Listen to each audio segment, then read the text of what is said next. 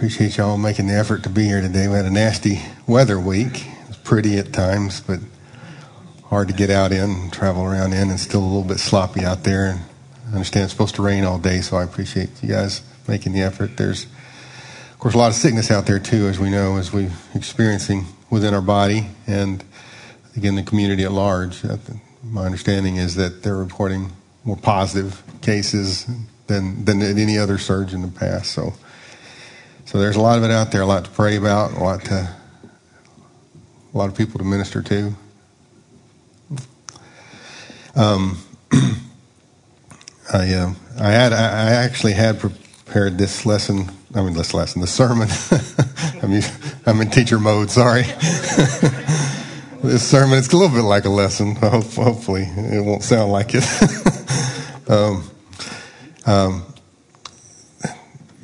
For last week, although I didn't have it very well organized because it was and so I've worked on it a little bit this week as it became more and more evident that Larry wasn't going to be able to bounce back and come back. So big as my feet are, they're pretty big. They don't fill the shoes that should be standing here today. So what I was going to talk about is what I think is a change in the culture.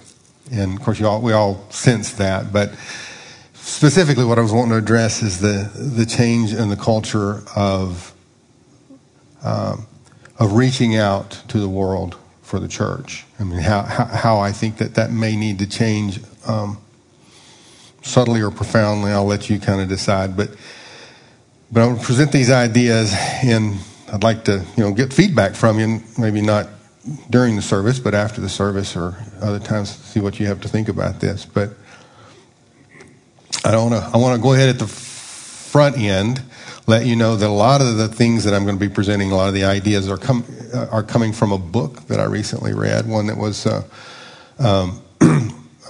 recommended to me by Chris Spencer.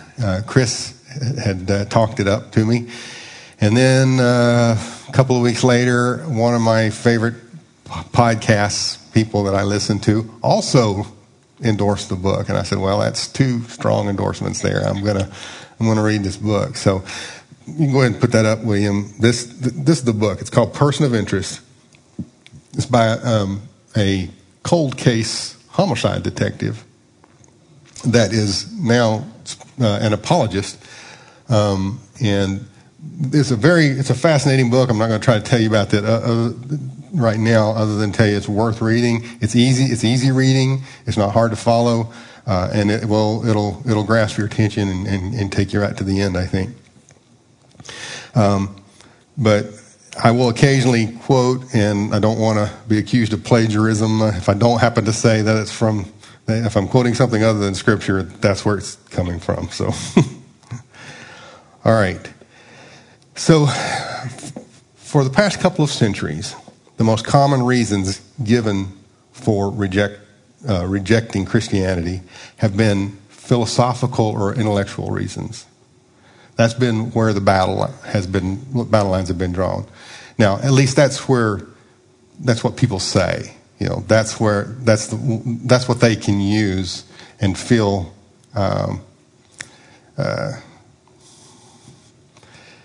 that they're not judging themselves in a way. A lot of times we know, of course, that it's a personal thing. You don't want to give up something in your life. That's probably the real reason, but that's not where the arguments are. People come forward and they'll give you an intellectual argument. And they'll say things like this: you can't trust the Bible. The New Testament was written decades or centuries after the events that it supposedly depicts. That's been an often raised charge. Or the Bible has been changed by the men in the church throughout the ages. It's been corrupted from its original message. You can't trust that it's been the same. Or you can only trust, this is from the philosopher David Hume, you can only trust what can be proven empirically or scientifically, basically. They'll tell you that. Or an argument like, only the uneducated or unintelligent people believe in God. I had a high school teacher. I won't even say what subject was. If he happens to be watching, I don't want to embarrass him. But he thought it was important for him to bring up to his class in high school that the higher the education, the less the belief in God. And so to him, that was proof that only ignorant people believe in, such myths and fairy tales. Or they might say that evolution has removed the need for God. We don't need God to explain anything. Evolution explains it all. So those are the arguments that have been presented. I say it's for the last couple of centuries. That's kind of where the battle line has been. And it took Christians a while to kind of catch up with that.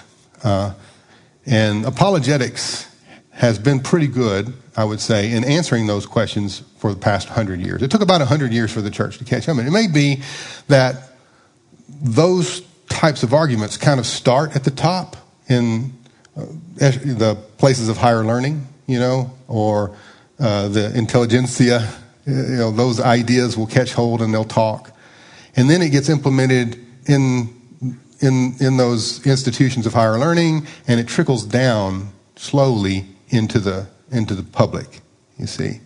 And so maybe for the first century, the Christians thought, well, we've got the majority. We don't have to argue this. We can just depend upon our numbers, and the culture itself pretty much agrees with us. But that started changing, and so Christians started seeing a need to answer those questions. A need to follow the edict from, I think it's 2 Peter 3:15 or 1 Peter 3:15, but be ready to give a reason for the hope that's in you. So so they started answering those questions, and they've done a good job, I think. I mean, archaeologic and literary evidence have now dated all the New Testament writings to within decades, within a few decades of the events that they depict. Now, that's something that we didn't know until more and more evidence comes out. The way they inspect these writings, and you can date, and you can look at not only the books of the Bible themselves, but the letters written by the early church fathers and see how they were quoting them. And most of the New Testament actually can be recreated from the requotes from the early church fathers. And so with that, and with fragments of Scripture that have been found, we now know that Scripture dates to within the lifetime of those people who actually eyewitnessed those events. And what does that mean? Well, that means that if they were false accounts, the people who knew better would have stepped up. Because these were people who were willing to die to spread this good news, you see. And so they would not have allowed a lie to be spread. Because, like I said, this was being written down and circulated during their lifetimes. Older and older fragments, as I was mentioning, demonstrate the reliability of our current copies of Scripture. As we found older and older pieces and compared them to the ones that we have now, the only changes appear to be either accidental or misspellings, or sometimes maybe a marginal note got included into the retranscribing of it, none of which alters the message of the Scripture. Yeah, there are little changes here and there, nothing to significantly change the message, and we can rely on that. Can you, as to the Hume statement, you can only trust what can be proven empirically or scientifically. Can that statement be proven empirically or scientifically? It cannot. So it's a self-defeating claim. There are some things, the science works that way. But there are other things that do not depend upon that type of proof. It's a different type of proof. So you can't depend upon that. You can't rest on that. And there have been some good Christian philosophers that have done a good job of pointing out the foolishness of that.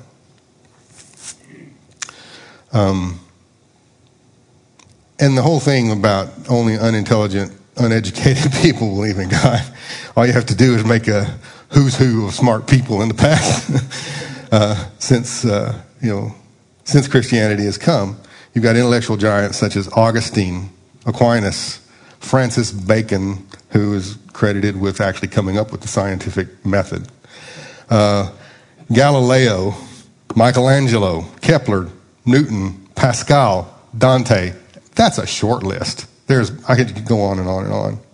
And all these are not only believers in God, but professing Christians. It was part of who they were. You may be faced with, but those are pre-Enlightenment. That's before the age of reason came. Well, okay.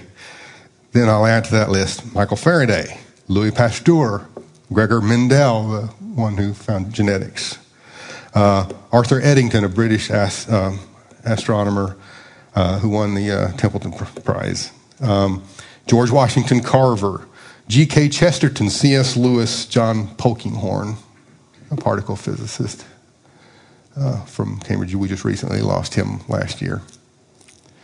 So no, that doesn't hold water. Only stupid people believe in God. That's you can't with a straight face make that argument. All right. So as far as evolution goes, evolution has been a useful theory in finding out some things. But evolution as a purely materialistic, chance-based theory, although it's elegant in its simplicity, it falls far short of having the explanatory power that is ascribed to it. It fails to answer the biggest questions. Why is there something rather than nothing? How did life begin? Where does information come from?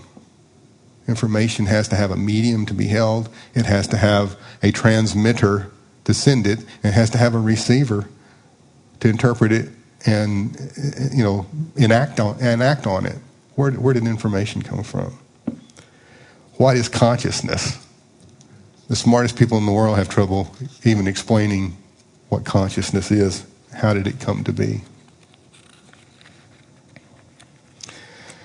So evolution, while useful,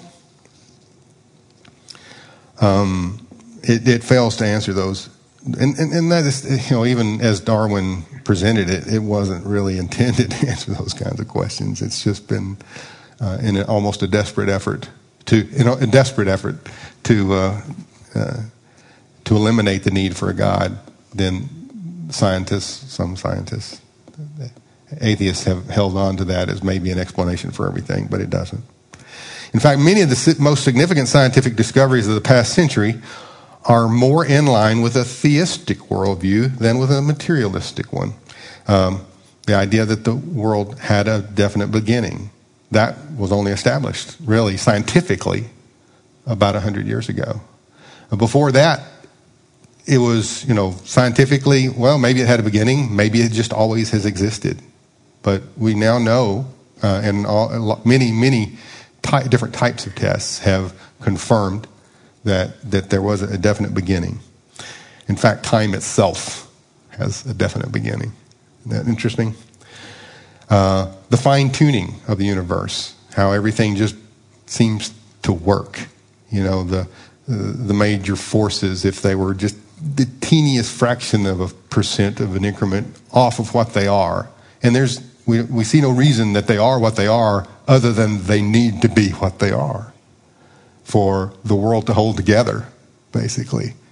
There would be nothing, if everything wasn't tuned just right. And then, of course, the evidence of design, especially in living systems. These are all things that point to a designer, point to a God, point to a beginning, and just as Scripture tells us. Now, of course, it takes a regenerative work of the Holy Spirit to become a child of God. No one is argued into the kingdom of God. But Christian apologetics, up to this point, has focused on removing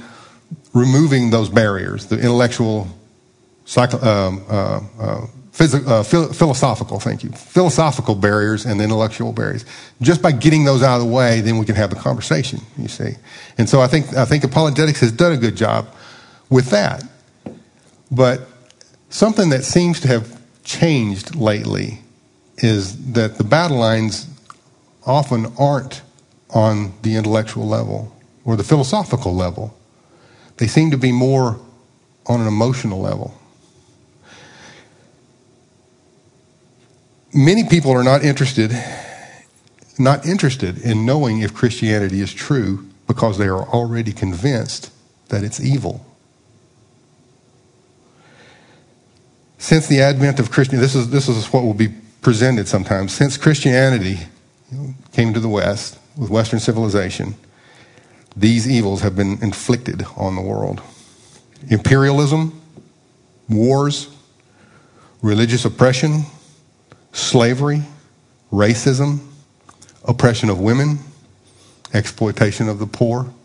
It's not an exhaustive list, but those are the ones that usually come out first. So an initial reaction is like, oh, wow, those things have gone on in Western civilization. That's true. Since Christianity has been the dominant cultural force in civilization, those things have gone on. That's true. But let's look at these accusations. What was the ancient world like when Christ entered it? What actually happened when Christ came into the world and he formed a following, which became what we know as Christianity? And why did Jesus come when he did? What was the world like BC? All right. I had a map that I was hoping we could link to an internet page and show it up here on the screen, but unfortunately, the link doesn't work. I didn't know that till I got here, but I'm sure you can see this just fine. This is an interesting map. It's called a histograph or a histomap. And what it does, you can see these colored columns that get wider and narrower as they flow down. And what each one of these represents is a culture or a civilization. And it starts about 2,000 years before Christ came. And it's roughly west to east for the known world. So over here in the west, you have the Mediterranean, the Aegean civilization. And then you've got the Egyptians. You can see from the very beginning, it's very wide, kind of a dominant culture. And then on across, you got the Sumerians and on over to the Chinese. Okay, so there's these cultures. And what this does is as it flows down through the years, the width of the column shows the power, the relative power of that civilization, how much area they have, how many people are under their control, that kind of thing.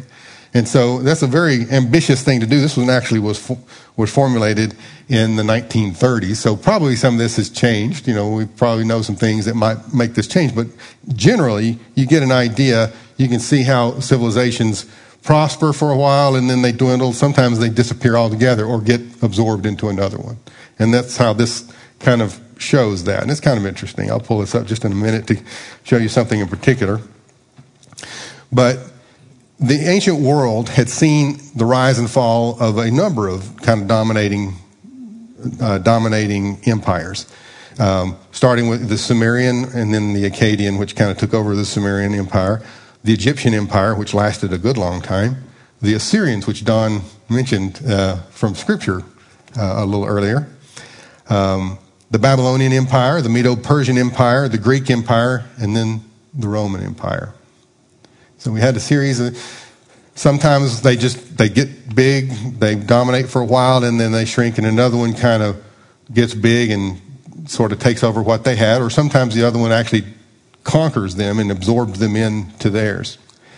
Each empire rises to power by invading and conquering by force their neighboring tribes, or their city-states, or villages, or kingdoms, or other whole empires sometimes. They would then humiliate the leaders of the conquered empire. Sometimes they would, parade them publicly, or have a public display of either executing them or punishing them or maiming them, taking off their thumbs or their big toes or something like that, something to demonstrate the superiority of the conqueror over the conquered, you see. They plundered their wealth, they exploited their resources, and then they would either assimilate or enslave their people. Assimilation means assuming a new identity. If your empire or your kingdom or your village or your city has been conquered by a conquering empire, and they are offering you assimilation, which is better than slavery, I suppose, better than being killed, I suppose, then very often you would have to take a new identity. You would have to swear fealty to the new conqueror, to the leader. You would have to use their language, sometimes taking a new name, in fact. We saw that in Scripture too, where the Israelites that were taken off to Babylon had to assume new names in the new language. You had to assume the customs and the religious traditions and worship the gods of the conquering empire. Why would you hold on to your old god? Because you were defeated. Obviously your God is weaker than the God of the conquering empire, you see. So you had to worship the God that's sustaining the empire. Of course, enslavement meant becoming the property of another person, living or dying, or sometimes maybe a fate worse than dying, at the pleasure and for the benefit of your owner. In the Roman Empire, even upper class women couldn't own property or control their own finances. They couldn't vote. They couldn't hold office. If a woman had an inheritance from her family, it immediately went to her husband. You see, so they weren't really the ownership of wealth or property, other than whatever their husbands let them have. Of course, lower class women were in a worse state. They were either servants, slaves, or prostitutes. That was the condition of women in the Roman Empire. In the Roman Empire, estimates vary from 30 to 40% of the population were slaves. So the point, I guess, here is that all the evils that have been ascribed to Western civilization, to Christianity, they were there before. They're part of the human condition. They're part of just being fallen man. And when those evils continue in Christianity, that's where man is acting out of the evilness in his own heart. And so we see those things continuing. But so that brings us to ask then some other questions. More important questions, really.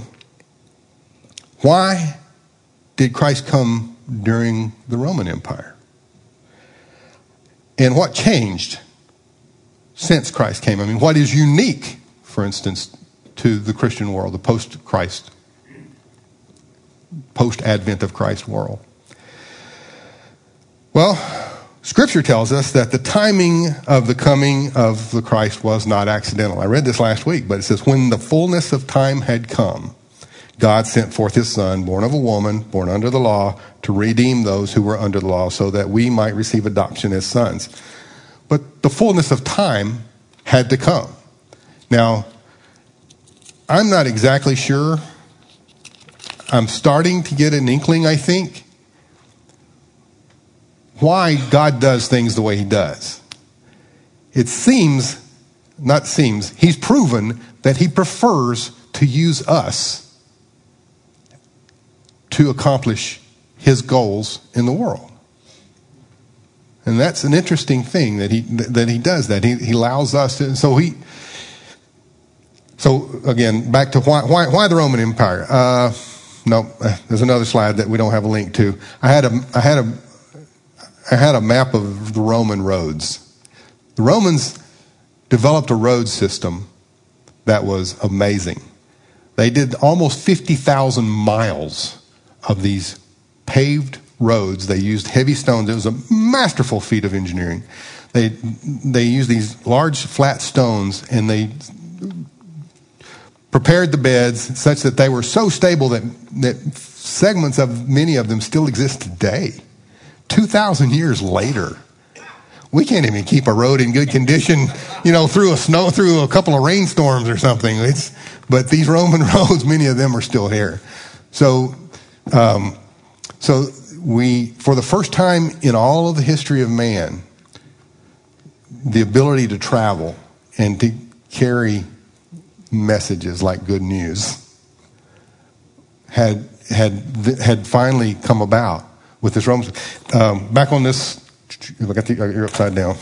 Back on this one, do you see any area where it looks like one particular civilization dominates power-wise and area-wise and people-wise more than any other? Do the whole thing? Right there in the middle. You see that big pink blob right there? That's the Roman Empire. So it was the largest and greatest relative to where the people were empire of all time. And they created the longest peace because all these wars, they were going on all along. But for a period of time, where Rome ruled, they kept a relative peace. So that means not only do you have roads to travel on, it was pretty safe to travel because those roads were guarded by the Roman military, you see, and they were kept safe. This is a quote from the book. The Roman Empire had unified much of the known world, had adopted a popular language. The popular language was actually Greek. Greek had spread over most of the Near East and the western part or eastern part of Europe as the main language spoken. In Rome, that was the language that they used when they were out away from, Rome, away from Italy. But then, of course, Latin was the official language of the empire, which then became more and more the official language used by more and more of the people. But they had unified the known world, adopted a popular language, provided a shared alphabet. See, keeping a language and the ability to convey messages in written form depends upon having an alphabet that everybody can use and understand. And so Rome had used the Phoenician alphabet. They had adopted that alphabet and used it to formulate Latin, basically. Of course, and then the Greeks, of course, had their own Greek alphabet. They constructed roads. They developed the world's best postal service. Did you know that? Romans had a postal service. And now they had roads that they could travel, that messages. Now, it was mainly for official duties, official empire things. And so for Christians to smuggle messages along there, it had to be smuggled in.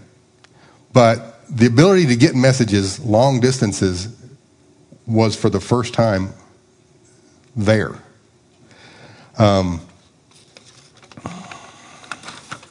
They embraced just enough religious tolerance, and in Wallace's words, to detonate an explosion. And so this is the time that Christ chose to come, was during the Roman Empire, because now his message could go out. Also, in line with the fullness of time, you've got the prediction of the Hebrew prophets. Jesus would be a Jew. He'd be born in Bethlehem. He would be born after the second temple was rebuilt, but before the temple was destroyed. There was a prediction as far as how many years from the time that the order went out to rebuild that Jesus would come. In fact, that was followed so well that people really were anticipating a Messiah the time that Jesus came, because they read those scriptures and understood them to mean something like this. And so there were a lot of false messiahs, false Christs coming around that time. Of course, being false, they rose and fell.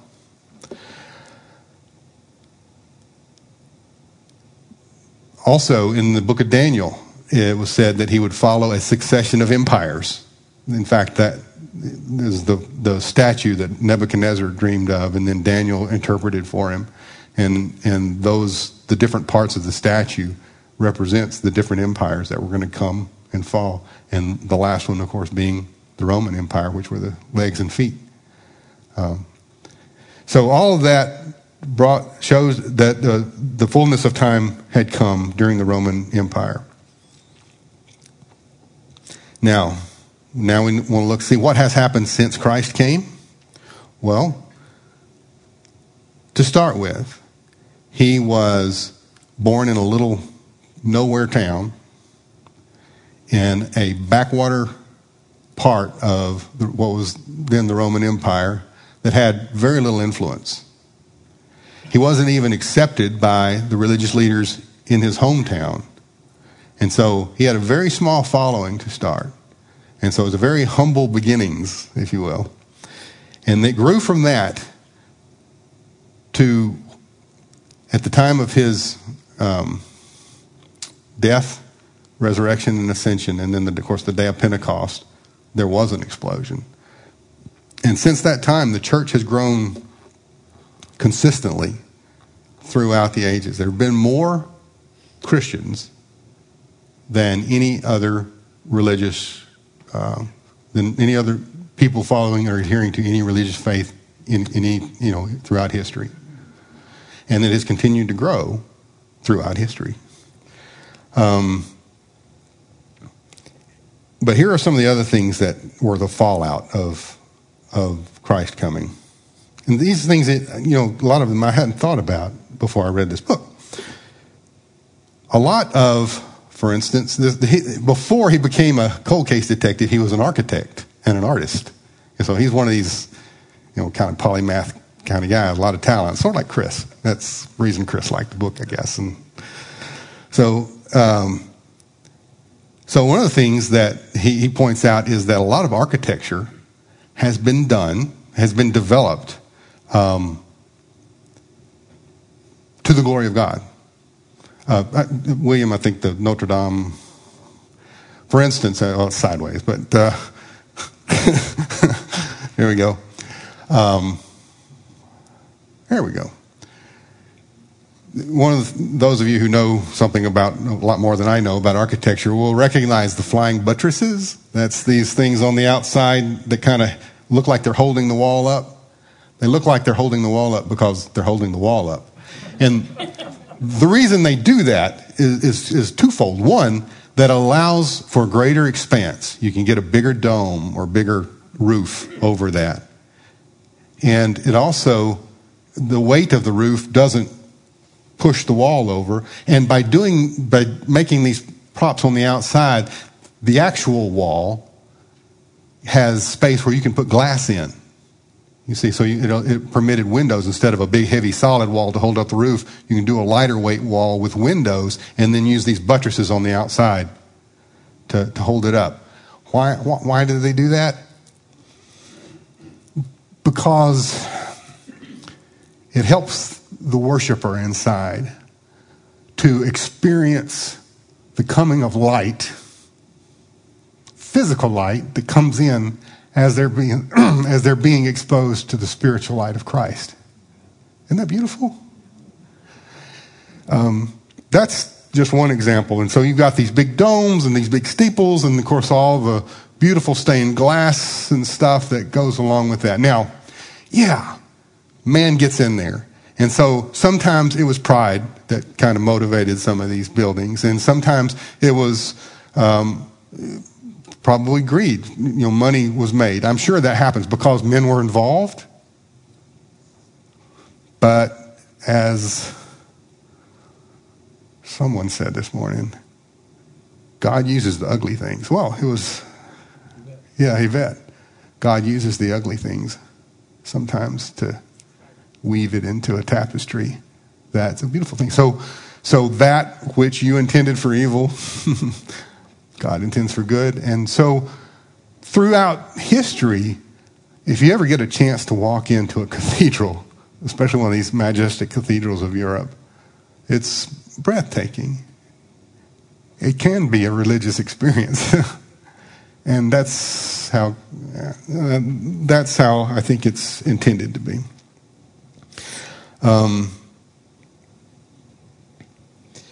moving on from architecture, music.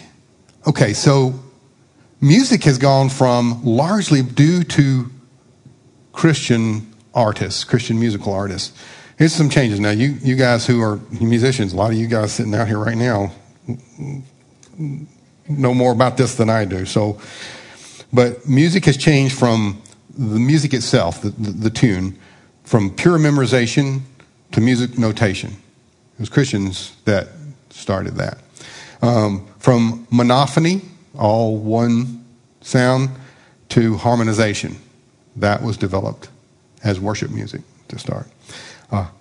From a cappella to instrumentation, from modal systems to major and minor scales. Somebody who knows more about it would have to explain that to you than I do. Went from being a sacred or exclusive right of the people who are wealthy, they could have music, to a common experience. The commoner now could access music. It went from a rigid structure to boundless creativity, and this is all come since the coming of Christ. More art has been made, and the greatest artists inspired. There's another picture there. This is just the Sistine Chapel, which again it's on its side, but this was Michelangelo's, one of his great works.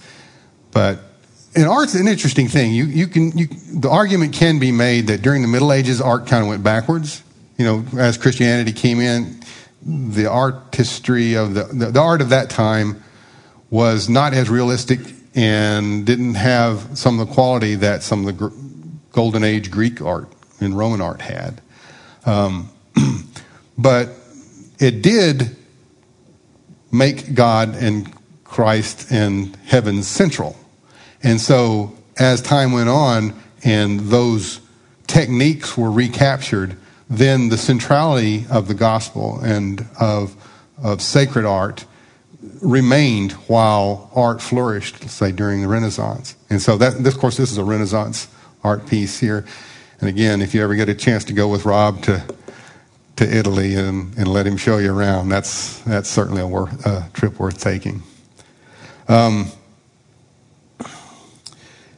Science has advanced. In fact, science as we know it was a result of, I mentioned Francis Bacon, who kind of developed the scientific method. But the whole idea that the world could be understood is a Christian idea, or at least a theistic idea. It stems from the idea that there is a God who is reasonable and understands and made things to be orderly, and that he created us in his image so that we also could understand it. And so these early scientists the list that I mentioned earlier, they performed science to the glory of God. They saw that as a form of worship, not as some battle between the book of nature versus the book of Revelation, book of Scripture. It's not that. Their nature and Scripture are from the same God, and they have to intermesh. They have to interlock. They have to agree. Sometimes understanding how they agree is the challenge. Public hospitals were developed. Before Christianity came, there was a form of medicine. They had medicine, and you had practitioners of medicine. Those priests that worshipped Asclepius, for instance, they were practitioners of the healing arts. And people that could afford it would go to a temple of Asclepius and pay the priests to do whatever it is they did in hopes that they would get healed. And some of the things that they developed were, medically proper. Some were not, but that's the way, you learn as you go. But it was pretty much just the wealthy or those who would have somebody to sponsor them, again, that could get medicine, and you went to them and sought them out. Whereas medicine under Christianity became publicly accessible. It was taken to the public, in fact. In fact, one of the things that was commonly done during the Roman Empire was death by exposure of infants. If an infant had a birth defect, or sometimes just if it was a girl and you didn't want a girl, or for whatever reason, it was fairly common practice and not really judged that harshly if you just expose them to the elements and let nature take its course. The early Christians would find those abandoned babies and take them in and raise them. And so that was, that offering of care, medical, sustenance, whatever, to those who needed it and couldn't get it. That was uniquely Christian. Slavery has existed throughout all time, from the beginning of human civilization. So slavery just was the way things were. If you were a slave, well, that's tough, but, maybe you'll be fortunate enough to be owned by someone who's relatively humane, Or some systems had a way of working your way out of slavery or whatever, but slavery just was. Until Christianity came. Now, pretty much in the world, the influence of Christianity has removed slavery from the world. It had removed it more or less from the Roman Empire about the time the Roman Empire fell. And when the Roman Empire fell and the barbarians came in, then pretty much slavery went away. And it stayed away until about the 7th century when it was reintroduced by Muslim slave traders. Now, the Christians participated and brought it back for a while. And that's a mark on the name of Christianity, but it didn't start with Christianity. It was here. It has been eliminated pretty much by Christianity.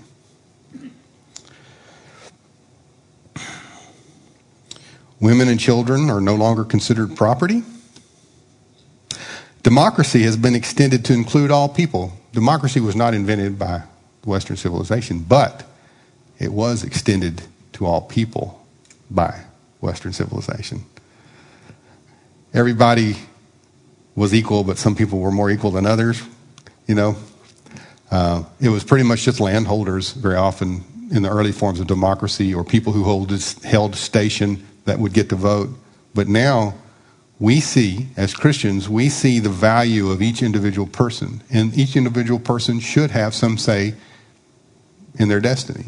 And so that idea of being extended to everyone and valuing everyone equally, regardless of their wealth or their station or their talents even, that inherently they all have the same dignity, that has been a uniquely Christian idea that has spread around. Education has flourished under Christianity.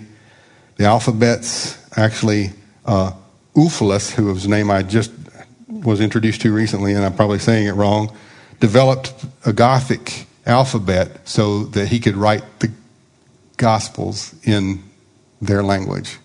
They didn't have an alphabet, they just had a spoken language, so he created an alphabet for them just so he could spread the gospel, take the gospel to them.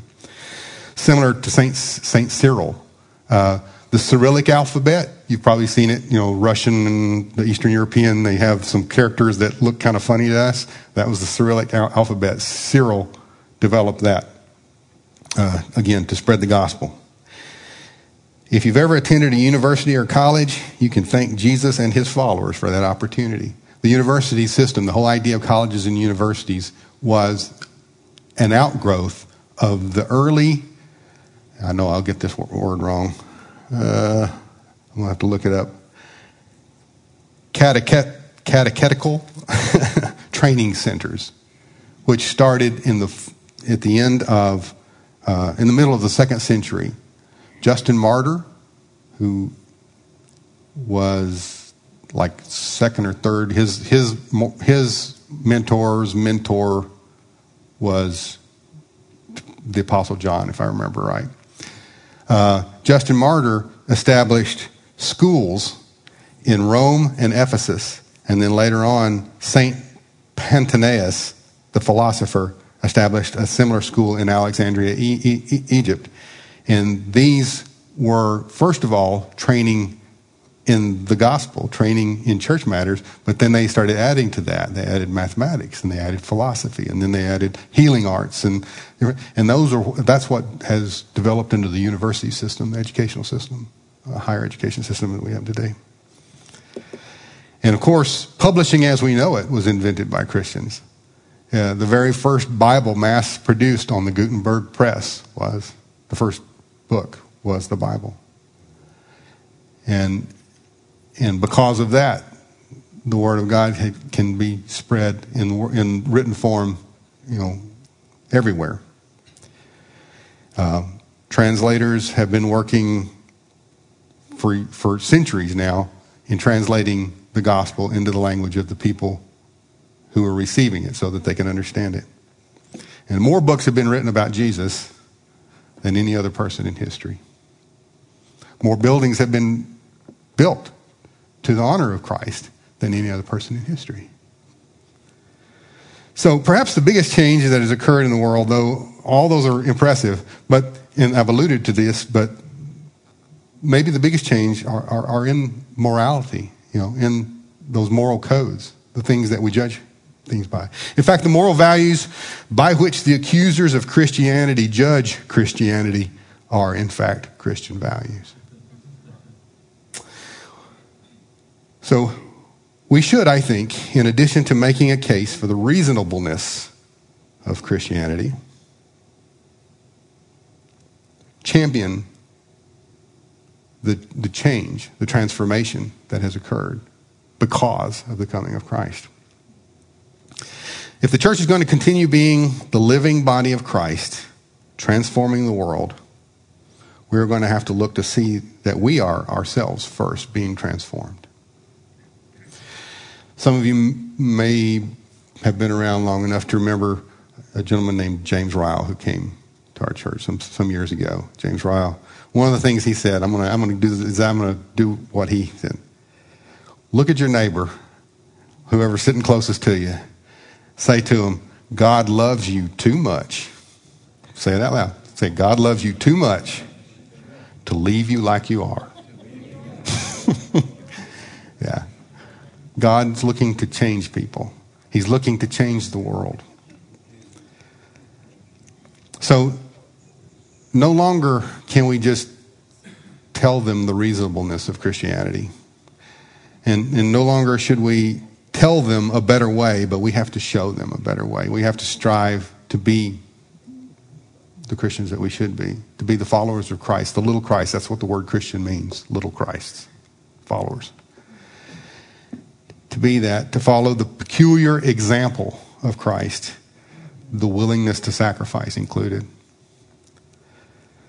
Because what is being offered here with the gospel is hope itself in the next life and in this one. So, Father, I pray that you will build us up as a body, build us up as individuals, Father, to be better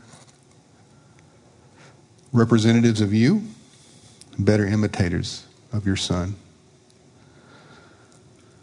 So that when we have a message to present to the world, they will also have a model to look at, and it will carry more weight. That we can recapture some of the passion that we had when we each first came to you and first experienced your saving grace. Help us, Father, to experience that now in our daily lives. And help that to give life to our words and to our deeds so that we may indeed be the church. In Christ's name, amen. Thank you.